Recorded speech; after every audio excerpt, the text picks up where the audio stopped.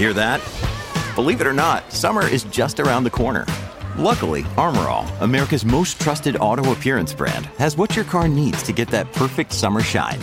Plus, now through May 31st, we'll give you $5 for every $20 you spend on Armor All products. That means car wash pods, protectant, tire shine, you name it. Find out how to get your $5 rebate at armorall.com. Armor All, less work, more clean. Terms apply. Another day is here, and you're ready for it. What to wear? Check. Breakfast, lunch, and dinner? Check. Planning for what's next and how to save for it? That's where Bank of America can help. For your financial to-dos, Bank of America has experts ready to help get you closer to your goals. Get started at one of our local financial centers or 24/7 in our mobile banking app. Find a location near you at bankofamerica.com/talktous. What would you like the power to do?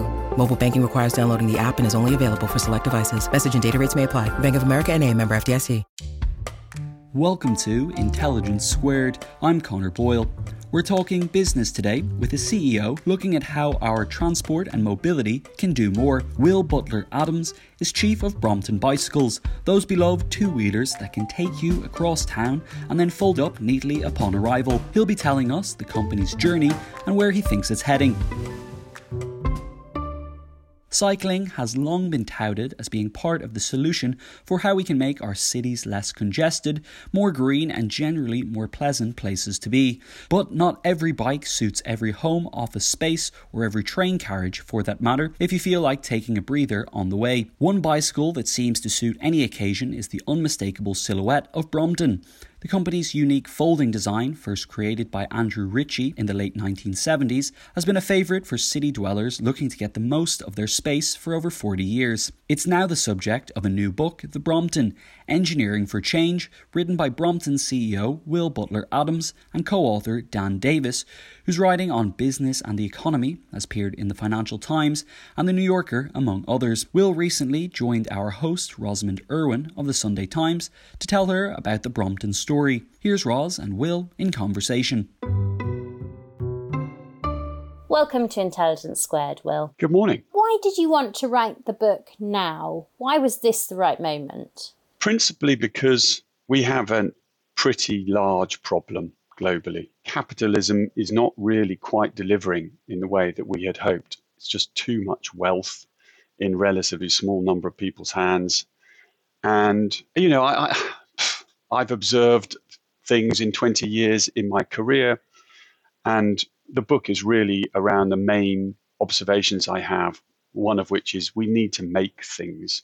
You're not going to solve the world's problems by moving numbers from one screen to another, you know, in banking. And you're not going to solve the world's problems by creating another litigious document at £600 an hour. We've got plenty of that. We've got to create real solutions to the problems we face as a globe. And that requires making stuff, doing stuff, creating tangible physical solutions. And I worry that too many of our bright minds are getting taken off into not really adding value to society. And the other one is you can't have an impact on society if you just have a brilliant idea. You somehow got to turn that brilliant idea into a viable business, and you won't impact society if your business is just sort of, you know, theory. It's got to make a profit. You've got to employ people. You've got to grow bit by bit. You've got to be international, and growing a business means you impact society, but it's terribly important. And it's often sort of overrated with sort of, I'm the boss, some special, amazing person, which is not true, or you're some very rare, amazing entrepreneur, which is all guff. Anyone can do it. You know, you've met enough of these so-called successful people to know that they're pretty average. What you need is belief, passion. And I wanted to just demystify that and remind people that, you know, in fact, you can be entrepreneurial inside a business. You can be a leader inside a large organization. And that business is not intimidating. It's a really exciting, positive thing. Occasionally a little bit scary, but that's life. And then the final thing is we've got to change the world. You know, we really do. We really do. Because if we don't, we've got problems. And I say we in the West are very, very privileged.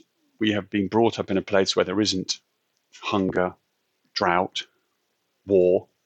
we've broadly been given a pretty decent education. So if we, the privileged, are not worrying about solving the world's problems, well, don't expect anyone else is going to, because they've got bigger things to worry about. So we have to take that responsibility and do something about it. So, and also we all went through lockdown, so that makes you reflect so much on what you're doing. And that made me think, well, come on, let's go for it. Just to expand on that point, I want to quote a bit of the book that I found really powerful. We live on planet Earth, you write, a spectacular little blue dot where we're all connected to each other and to the environment that supports us. But for the last 250 years, business has seen its role as delivering profit to shareholders, too often at all costs, resulting in the destruction of societies and our environment all over the world. Brompton, you could argue, is a very different form of business from that. Born from a mad inventor, but obviously has become immensely successful.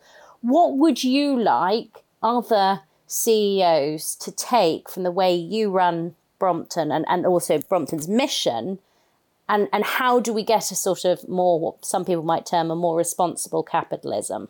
Well, the sad truth is, at the moment, the CEOs won't listen, because the status quo pays and they can get away with it.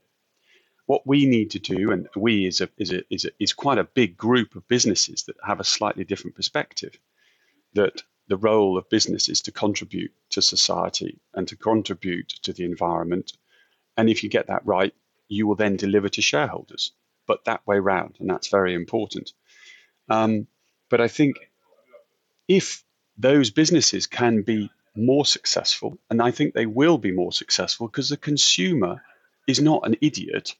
The consumer can see what we're living through at the moment. I mean, just in the UK at the moment, we're going through the most extraordinary weather, which is, in our lives, we've never seen anything like it. And this is happening. We've got a situation in Germany where the river, they can't send boats up. I mean, it's pretty extraordinary like today. So the consumer is going to be more aware of who they're buying from and what they're buying and what the company is doing behind the product or service that they're buying. So my feeling is, unless organizations are thinking and rethinking how they set about caring for the environment, they won't have any customers. They will go out of business, and that will drive change, because the most important person is the customer. The customer just forgets how powerful they are, and they need to use that power and use that responsibility of where they spend their money more carefully to contribute to the power that business has to solve many of the world's problems. You've said before that when you were first asked to run the company, you'd never actually heard of Brompton.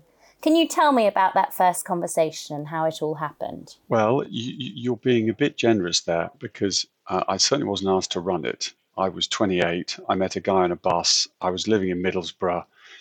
The guy on the bus was a great friend of the mad inventor. I went along to meet the mad inventor, saw a factory that looked like something out of the sort of, 1880s, or maybe that's being a bit unfair, but it was pretty chaotic. And I thought, well, London's a pretty cool place. I'll come do a couple of years with the mad inventor, have a laugh, and get on with my career.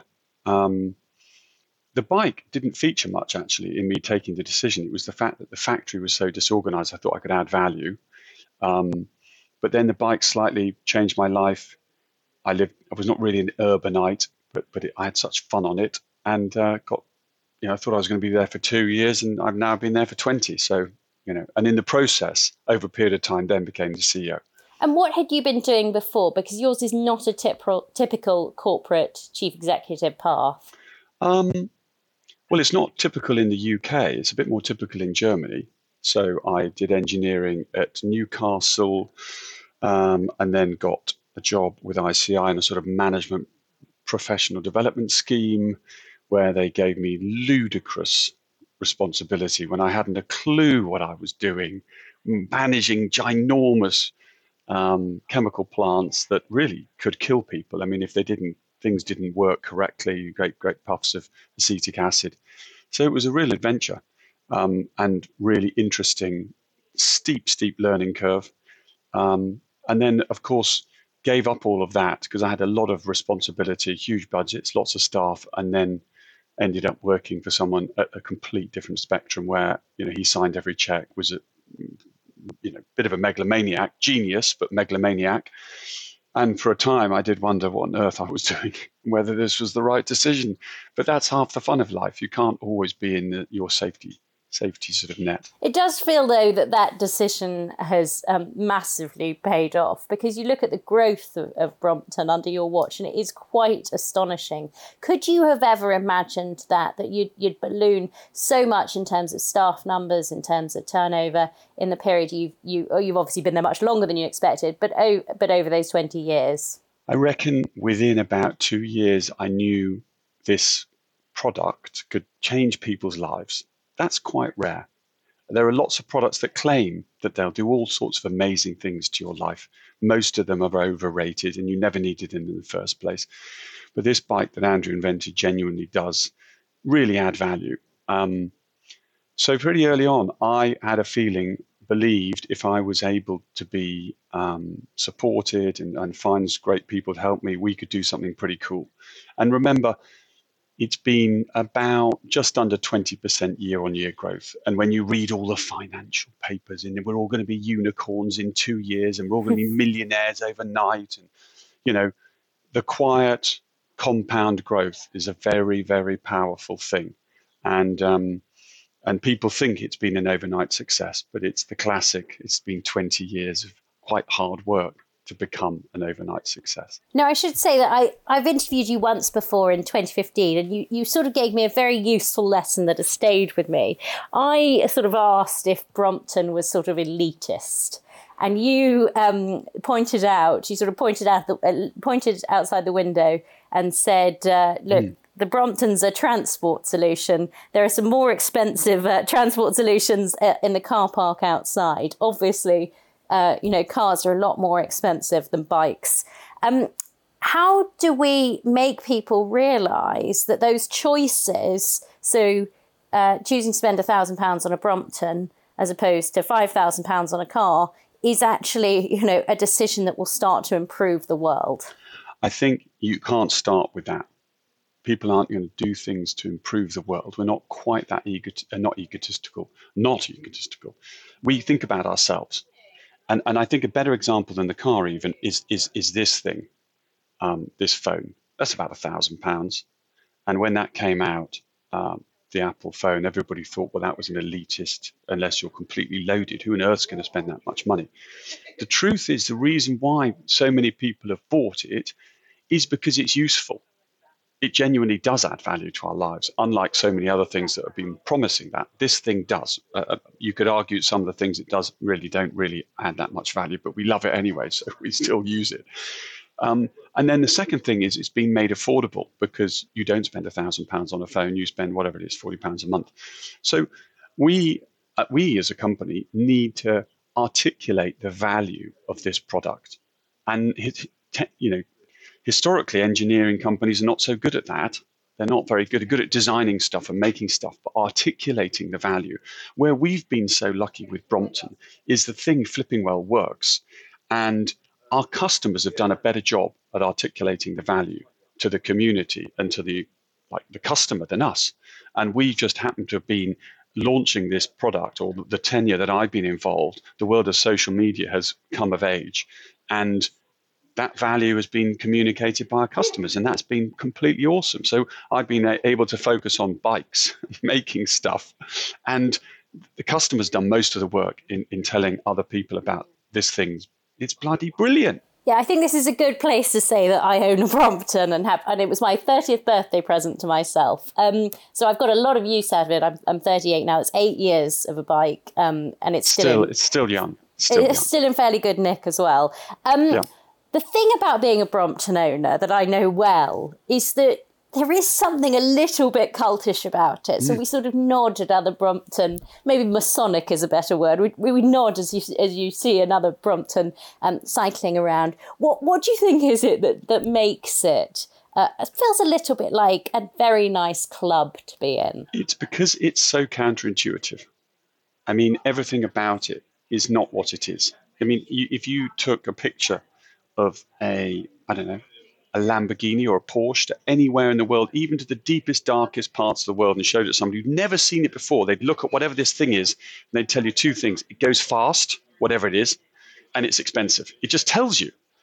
The Brompton is so at the other end of the scale. I mean, what is it for starters when it's folded up? Is that a wheelchair? What? Oh, no, it's a bike. Like, what? And then you sort of unfold it, and then they go, oh, well, I don't want to get on that thing. It's immediately going to collapse on me. That looks a bit dodgy, but it can't be any good anyway. It's got funny little wheels. So surely you're going to have to pedal so hard. And so everything. And then you say it's £1,000 and they've keeled over because they're like, what? So it's counterintuitive, but actually it adds value. Actually, it's awesome. Actually, it does more than you think. And 8 years on, you've still got another 10, 15 years to go. Back to the dear old iPhone. You know, when you're using your iPhone in 20 years, no chance. 3 years and it's in the bin. So somehow the little club is that you as a consumer or as a person have seen past the obvious and realized this thing works. And that's a little bit, you can be maybe even a little bit smug about that because actually you've discovered it where others may not see it. I don't know. I think that's probably what it is. And it's not the same all over the world because we have a different, the bike sits in a different place in Europe than it does in North America, than it does in Asia, for all sorts of different reasons. It is pretty much affordable in Europe if somebody genuinely wants one and have a use for one, just like we were saying with cars. For most people in Europe, that's not the case in Asia. So it really is a premium product in Asia in a way that it isn't in the same way in Europe. That's obviously an area in which you've had enormous growth, sales in Asia. What's the driver of that there? As you say, it's a different market there. So there are two things. In Europe, we are broadly a transport tool, even though we have lots of fun. I had a fantastic ride down the Thames yesterday with some friends. Nothing transport about it. It was glorious. In Asia, we are much more of a recreational tool. And that is because the infrastructure isn't there, because the sort of days of when the bicycle was something that poor people rode, and therefore anyone who was affluent wouldn't want to be seen on a bicycle. They want to be seen in their car. They're further behind in the trajectory. But what's quite exciting about Asia is the Brompton is making cycling cool again. It is aspirational. It is sort of premium and even super premium in China. And that's not really what it was designed for. And when Andrew and I went out in the early days, certainly in Japan, Andrew was sort of aghast to see Bromptons that were polished within an inch of their life, hardly looked like they'd ever been used. He was devastated because he wants to see them covered in crap and, literally worn to bits. And but actually, that group of customers have made cycling aspirational. We had two amazing Indonesian Brompton customers just do the London-Edinburgh ride, which is insanely hardcore on two Bromptons, has to be done at a certain time. They did it, and they were sponsored, and their Brompton club in Indonesia helped them come over, and then they met the ambassador, and the whole thing's amazing. But those people are slightly movers and shakers. They're becoming keen cyclists. They are influential in introducing the first cycle lanes, and then few of them start to use it, as happened in Taipei and in Seoul, actually as a mode of transport. So they're the early adopters, and behind them, and there are a whole load of people who are realizing cycling's cool again. They're not going to buy a Brompton. It's not affordable in certain parts of Asia, but they are getting back on a bike, and that really is a positive. Let's talk about the engineering side, because I think a lot of people may not understand how Brompton's actually made. In the book, you talk about this advertisement back in 1987 for torch welders. But of course, the bike isn't welded at all. It's made by this process known as brazing. Could you just, in very simplistic terms, for ignoramuses like me, explain how that works? So, I mean, in the simplistic term, when you think of welding, you think of two bits of metal, and then you think of a filler metal, which melts. It's the same metal as the two bits you're trying to sort of stick together. And the bit in the middle melts, and the other two bits melt, and all three melt, and then it's stuck together. What we're doing is we're using something more similar to sort of solder or glue, where effectively the metal is not actually melting at all. And the stuff you're gluing it together with is something different. It's not the same as the other two bits of metal. And in our case, we'll heat it to about 890 degrees. It melts at about 1300 degrees. When you're welding, you take it to about 1350, so all three melt. This is lower temperature. And it has some real advantages. By putting in less heat, you distort the frame less, which gives you better wheel alignment, particularly important on a folding bike. And also it weakens the metal less because you get shrinking when the metal cools, particularly the bead of weld, and then you get something called the heat affected zone. And the less heat you put in, the less shrinking, and then the less stresses in that part, which means the bike is actually stronger. The downside is it's quite hard to train someone. It takes a long, long time. It's not so much an art because it's highly skilled, less than an art, because we can't have art. It can't be artisan. It's got to be very repeatable, but it requires high skill. That takes a long time, 2 to 3 years, which is why when the bike sort of became a bit of a fashion thing from the 50s, when it sort of ceased to be a mode of transport, and it became a sort of literally the cheapest place you can make it. And 1 year you produce one bike, and the next year it was a completely new one, and a perpetual new and improved. The bike industry was chasing the cheapest bike, and the easiest, quickest way to make a bike is welding. Spending 2.5 years investing in staff to teach them how to braze just didn't fit with the supply chain model for the sort of recreational fashion bikes that we've had for 50 years. And luckily for Brompton, Andrew, as he, it took him 13 years to get this thing off the ground, he didn't have a problem disregarding what everyone was saying to him. He did that for so long. He went with what he felt was the right thing, and here we are today. And we've taken quite a long time in perfecting it. He doesn't always seem, and I mean this in the nicest possible way, as the easiest person to work under in the book. You talk about at one point quite early on getting a digital weighing scale, yes, and being told that that's a sort of ridiculous purchase. What have been the challenges? Because obviously he's an inventor, he's a creative genius, I think a lot of people would say. That can make somebody perhaps a little bit challenging at times to work with. Is that fair? Oh, completely fair. And but life isn't full of loads of roses and everyone skipping around. Life is full of challenges. I mean, I'm a massive fan. It doesn't mean he doesn't do my head in and occasionally drive me potty.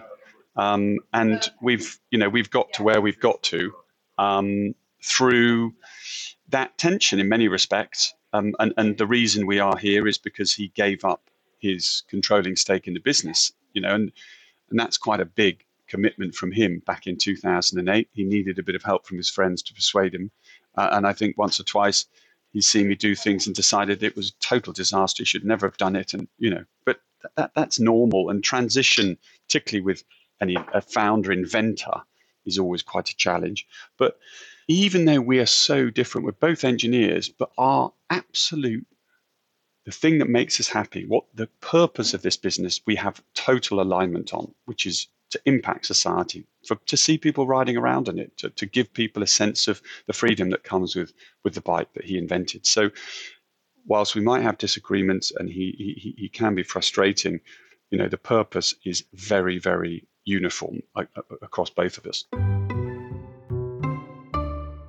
Sponsoring the show for this episode is Marquee TV. Marquee TV is a streaming service with a difference. It's bringing you the top tier of performing arts straight into your living room or onto your device. So think dance, theatre, music, anything you might find in the West End, Broadway, or maybe a cool little experimental space too, but saving you the cost of a few tickets as well. I've got happily a bit lost in their vast library of performances, exclusive interviews, and behind-the-scenes content. Choreographer Jonathan Watkins' interpretation of George Orwell's classic 1984 was pretty cool, and I love the dance piece Sutra, inspired by the skills of Buddhist Shaolin monks. And we've got a special treat for our listeners. Marquee TV offers 3 months of access for just 99 cents. That's right, 3 months for only 99 cents with the code SQUARED. Simply visit marquee.tv and use the promo code SQUARED to dive into the world of arts like never before. Bring the arts home with Marquee TV.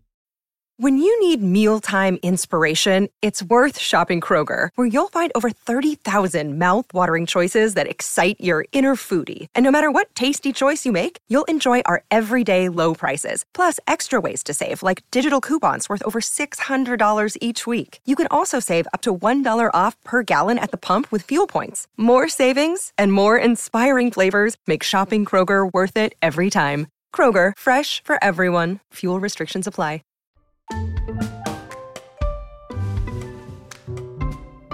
And one other thing that's rather amazing about Brompton is obviously that you're based in West London. You say in the book, if you see a new startup business has the word factory in its address, it usually just means it's in a brick building that was once, a very long time ago in sort of Victorian age, a factory. Whereas, of course, you actually are making this still in the capital.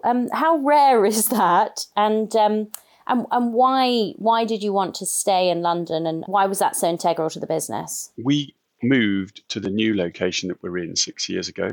And at the time, we did explore moving, never thought of moving outside the UK, but looked at moving outside of London. But one of the problems, manufacturing, and it has happened when we've looked at other sites, there's endless people, councils or some sort of investment bodies, regional investment bodies come along and say, oh, yes, you must come here. In fact, we'll pay you to come. And we'll stick you in the arse end of nowhere on some enormous industrial estate with some gates at the front. That's going to save us some money in the short term because, the rent's going to be cheaper and we may even get a grant to fit it out. But, none of us are going to need to use the bike. You don't need a Brompton to go to a factory in absolute middle of nowhere, which is where most of these industrial sites are. You have to drive there. There's no way there's going to be a cycle lane to your factory. And if you do decide to go on bike, you'll probably go on a road bike. And that's not going to matter in a year or two, but over time, we're going to be making a product for which none of us have a use. That's a bit weird. And for me, that is so important. So many of us use this bike. We've got racking. We've probably got, it's a Monday, so attendance is a bit low. We're trying hard to get everybody in all the way from Monday through to Friday, but Mondays and Fridays is a bit of a nightmare. But still, you've probably got 150 Bromptons down there from staff right across the company using them. And of course, then they get annoyed by the fact that this little thing doesn't work, or that's a bit annoying, or I was riding this prototype and this funny thing happened. And that's just very valuable. So we didn't want to let that go. And then more broadly, I think we really do want to reconsider how we make things in the world. And the idea of hiding them away is actually not clever, because you then cease to inspire the next generation to be makers because it's hidden away. It's a bit like in the extreme, an abattoir. Everybody sees lovely sheep and then you suddenly see lamb, but you don't see the bit in between. Well, we can understand why you don't want to see that bit in between, but with manufacturing, if you don't inspire people, if people don't see it, if it's hidden away, they don't think that they ever want to be it. So actually, there's no reason. Manufacturing is not dark satanic mills. It's not, people in a overall with a monkey wrench. It's sophisticated, interesting, creative, fascinating, rewarding business. And you could have a factory with people living above it right in a city. No reason you can't do that. But that mentally, we've lost sight of that, and we all shove it into these industrial estates and hide it away. And I think that's a bad thing. Well, speaking of sort of invention, when I interviewed you 7 years ago, you were really struggling to make an electric bike, and it was sort of a running joke with your investors that, you'd say, this is the future, we're nearly there, when you had a prototype. What have been the logistical challenges, and how, as a company, have you now overcome them? I wouldn't say overcome is quite the word, but because you're permanently, the more you learn, the more you know, the more you learn, it's a journey. But we, for at the time, 30 years, 35 years, had effectively been a metal basher. That's what we were doing. Quite sophisticated, quite clever, fine design, but it was mechanical engineering. We didn't really want to get into the electronics and software world, but we were forced into it, a bit like Andrew was forced into designing his own bike and making it, because no one else would make it for us. And all we were offered was stuff that went on to e-bikes 7 years ago, ginormous, big, bulky, heavy things, which is fine for a bog standard e-bike, but not if you want to try and carry it. So we had to do it ourselves. And, as ever, with all great leaps of faith, we totally underestimated how complicated it was. We underestimated how much resource we'd need. We went in with naive enthusiasm, And it's been a bit of a steep learning curve, and, to a point where we had all sorts of false starts and made mistakes and thought somebody was making it for us, and then they let us down, and, all the good stuff. But if you're determined, and as long as you don't, compound investment, just like compound growth, don't bet the farm, bet enough, know you can afford it, learn, lick your wounds, go at it again, and bit by bit, you learn and you get there. And we've now got 25 people just doing software electronics. I mean, we are getting pretty damn good at it, but we're certainly not there. There's so much cool stuff. And then this is a world that's fast moving and technology is changing. So what was even impossible 5 years ago is now possible. So that's quite exciting. One of the big changes that's happened in recent years as well, more broadly outside Brompton, is the sort of slew of city bike projects we now see. Sometimes piles of discarded bikes on pavements and big companies like Uber muscling in. How much is that a challenge to Brompton and what you guys do? And is that making people think there's a downside of a cycling revolution? And is that perhaps quite unhelpful? It's a good question. And I think disruption, I think what a lot of these companies did is just horrendous. And it's absolutely rinsing the, in inverted commas, greenness. It's the sort of classic, another example of awful capitalism, because they're sort of riddled in greenness, pretending it's amazing and absolutely wrecking the place and producing tons of rubbish and waste. So don't get me wrong, the fundamental principle is wrong. But when you're going through a transition, which we are globally, for 50, 60 years, we've created cities that are so ill-conceived, which, we've now on reflection realize are bad for our health, bad for the vast majority of the world that live in cities. We've created cities that are not in line with happiness and living and urban living. So that transition has kicked off and is happening at pace. And whenever you have that sort of rigorous change, there will be disruption, and quite a lot of it will go wrong. And you have to take some of that on the chin and accept that part of the change results in disruption. You could argue the friction between car drivers and cyclists is another consequence of that. And there's been a lot of that, but it's just part of the journey of change. And what we're trying to do, I'm repeating myself, is grow compound growth. We're not going to try and raise £500 million and then spank it on an ill thought through just gush of, I don't know what. We set up a little bike hire scheme. It's been phenomenally difficult, and I've been absolutely hounded by my board and shareholders for it. But 10 years on, we're still going, quietly growing the network, and we're delivering value to customers. We've now got 80 locations. We have people trying the bike, and it's glorious, but it's been difficult, but we've done it in a slow way. And we are, if you like, more like the tortoise. You say we've been having this stunning growth, and you look back over 20 years and it has been, but it's been bit by bit. And but disruption will come, and we have to just accept it. It's just not the approach I would take. One thing that has really struck me looking at Brompton as a company is that you're doing something quite different from a lot of cycling. The perception of cycling in the UK, and this is a real shame, I think, is still that sort of cliche of the mammal who's sort of escaping their unhappy marriage by going cycling in lots of Lycra. And you're the exact opposite of this. You're saying to people, you don't need to wear Lycra. You don't need, it doesn't need to be a fitness tool, although obviously great benefit. And you don't even need to sweat. Do you think the perception of cycling in the UK is really quite unhelpful to encouraging more people to cycle? I do. Yeah. And it's a very UK thing, actually, because we sell bikes in 50 countries around the world. So I've been lucky enough to travel and learn and see and cycle with lots of people all over the world. It's a particularly UK where it's so sporty and so a sort of hardcore exercise thing.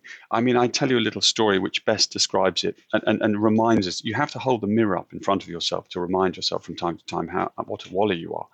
And don't get me wrong, road cycling and cycling. I've done great rides, 300 miles, and I like my Lycra, and I get on my Brompton, of course, because I've got something to prove, which is never really designed for 100-mile rides, and I love it. But when we're talking about urban travel and you're traveling 3 to 5 miles, it's not a sort of triathlon training session. And imagine if you were going to a meeting and it was a 25-minute walk away, and you're leaving the office, and you just decide to get up from your desk, give yourself 25 minutes to walk to the meeting on the other side of town. Off you go. The colleague you're going with says, I'll meet you there, but I'm just going to go off and get changed. Bit weird, funny. Oh, anyway, don't think anything of it. You leave the building, you wander off, and you've been gone about sort of 7-8 minutes. And then your colleague, who decided to go, suddenly comes shooting past you with like these spiked shoes on, full running gear, like herring along, like legging it to this meeting, charging along, running like fury. You're like, bloody hell, what on earth are they doing? They shoot off and you just potter along. You get to the meeting, it takes you 25 minutes, and you discover that your colleague arrived like 10 minutes early, but they've had to go off and get a shower. And they obviously had a rucksack on their back with all their normal clothes on, and they've gone off to have a shower. And so you go to the meeting, and they're coming in, and they're still letting themselves down, and they've just got changed into their clothes, and they come to join you. And that's slightly what is going on in the urban sense. It's fine if you're doing it for exercising at the weekend or whatever, but inside a city, you're not a walkist. No one's a walkist. You just walk. And in many parts of Northern Europe, you're not a cyclist even. You just cycle. You don't have showers. You don't wear funny clothes. No one in the Netherlands has a shower in their office. They think that's odd. You just get on your bike because you're not going at sweating speed. You're just going. And of course, the Netherlands, but it's quite windy too. And so, but we are getting there. And it's a bit like all these other things. The cycling, the sort of mammal culture has been good for cycling. There are risks to it as well.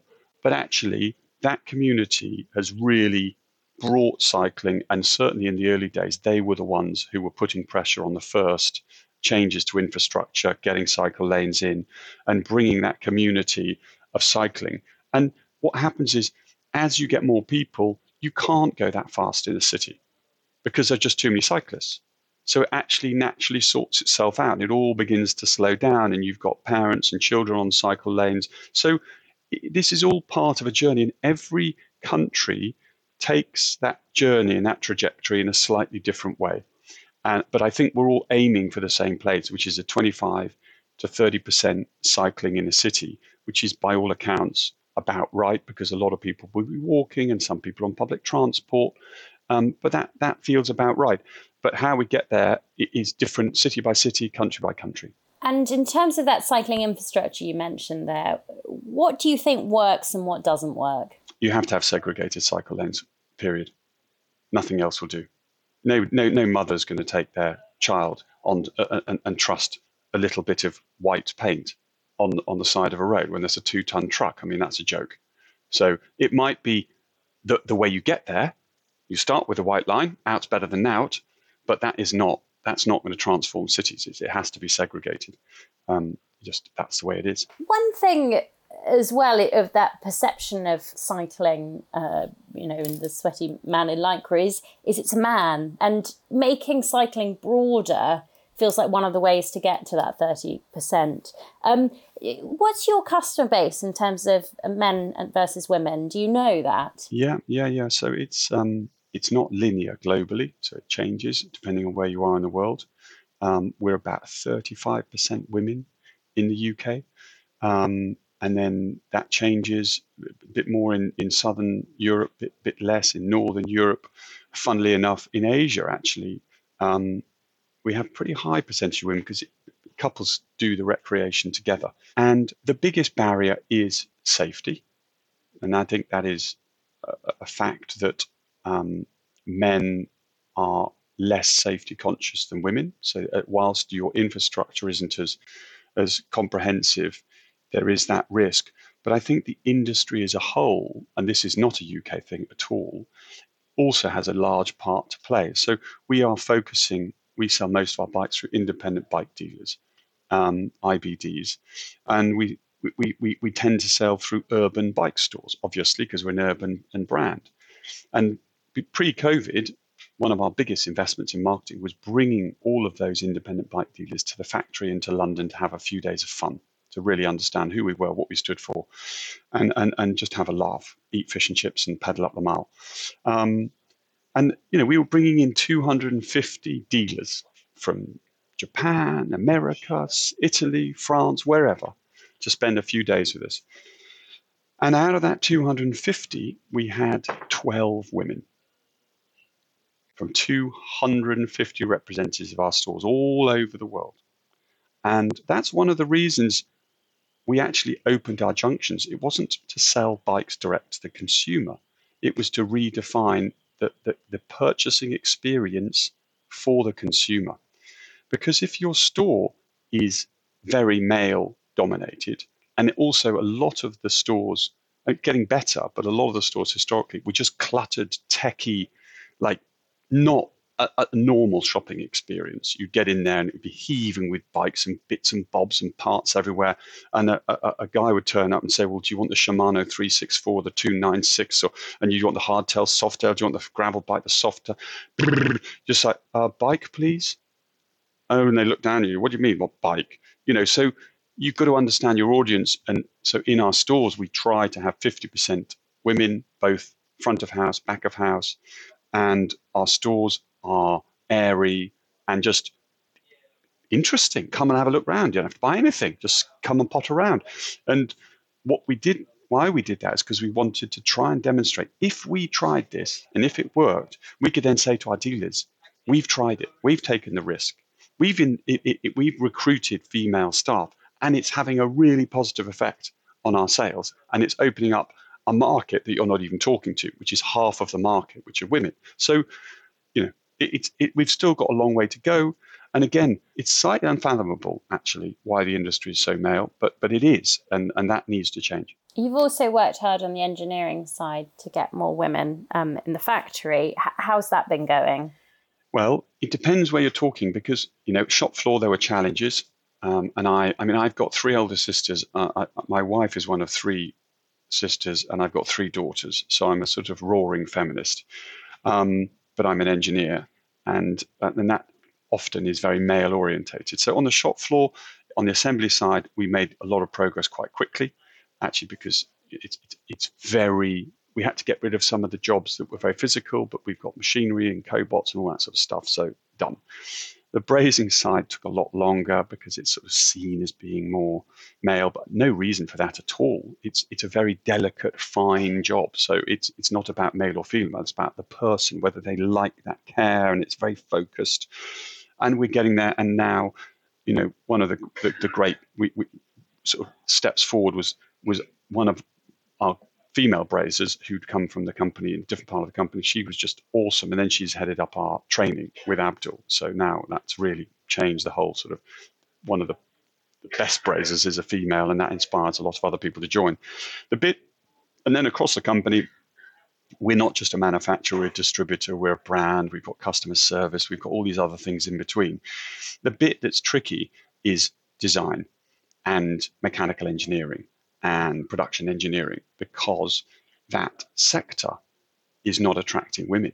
I mean, when I went to university studying mechanical engineering, there were, in a course of 50, there were probably less than 5% women. So that pool of talent, particularly that pool of talent with 20 years experience, there are companies with much deeper pockets and bigger than us that also want to have women represented in their business. So you're fighting over a very small pool of talent, and it is hard. And we're trying our best. And the thing is, to my mind, it's even more important for a business like ours to have a sort of equal representation, because half our market are women. If we were selling a product that was only for men, I wouldn't be so bothered about it. But we're not. We are absolutely, the bike is totally useful and totally relevant to men and women. And so, that's one of the other great things about London. It's so cosmopolitan. We've got 50 different nationalities. It's not just gender, it's everything else. The more different perspectives you have in a business, whether it's religion, race, gender, anything else in between, the more likely you are to engage with that community. You need to, when you're selling something, the person you're selling to has to feel welcome in the product that they see. And if they're not seeing themselves in the product because you're selling it as a one-dimensional product in all of the way you communicate and your imagery, then they're never going to feel like it's something for them. And the bike is the most, it's so welcoming. Anyone can jump on a bike. Most people have learned to ride a bike because their parents run behind them. So it should be for everyone, but you need to somehow bring that into your organization. And London really does help because it's so cosmopolitan.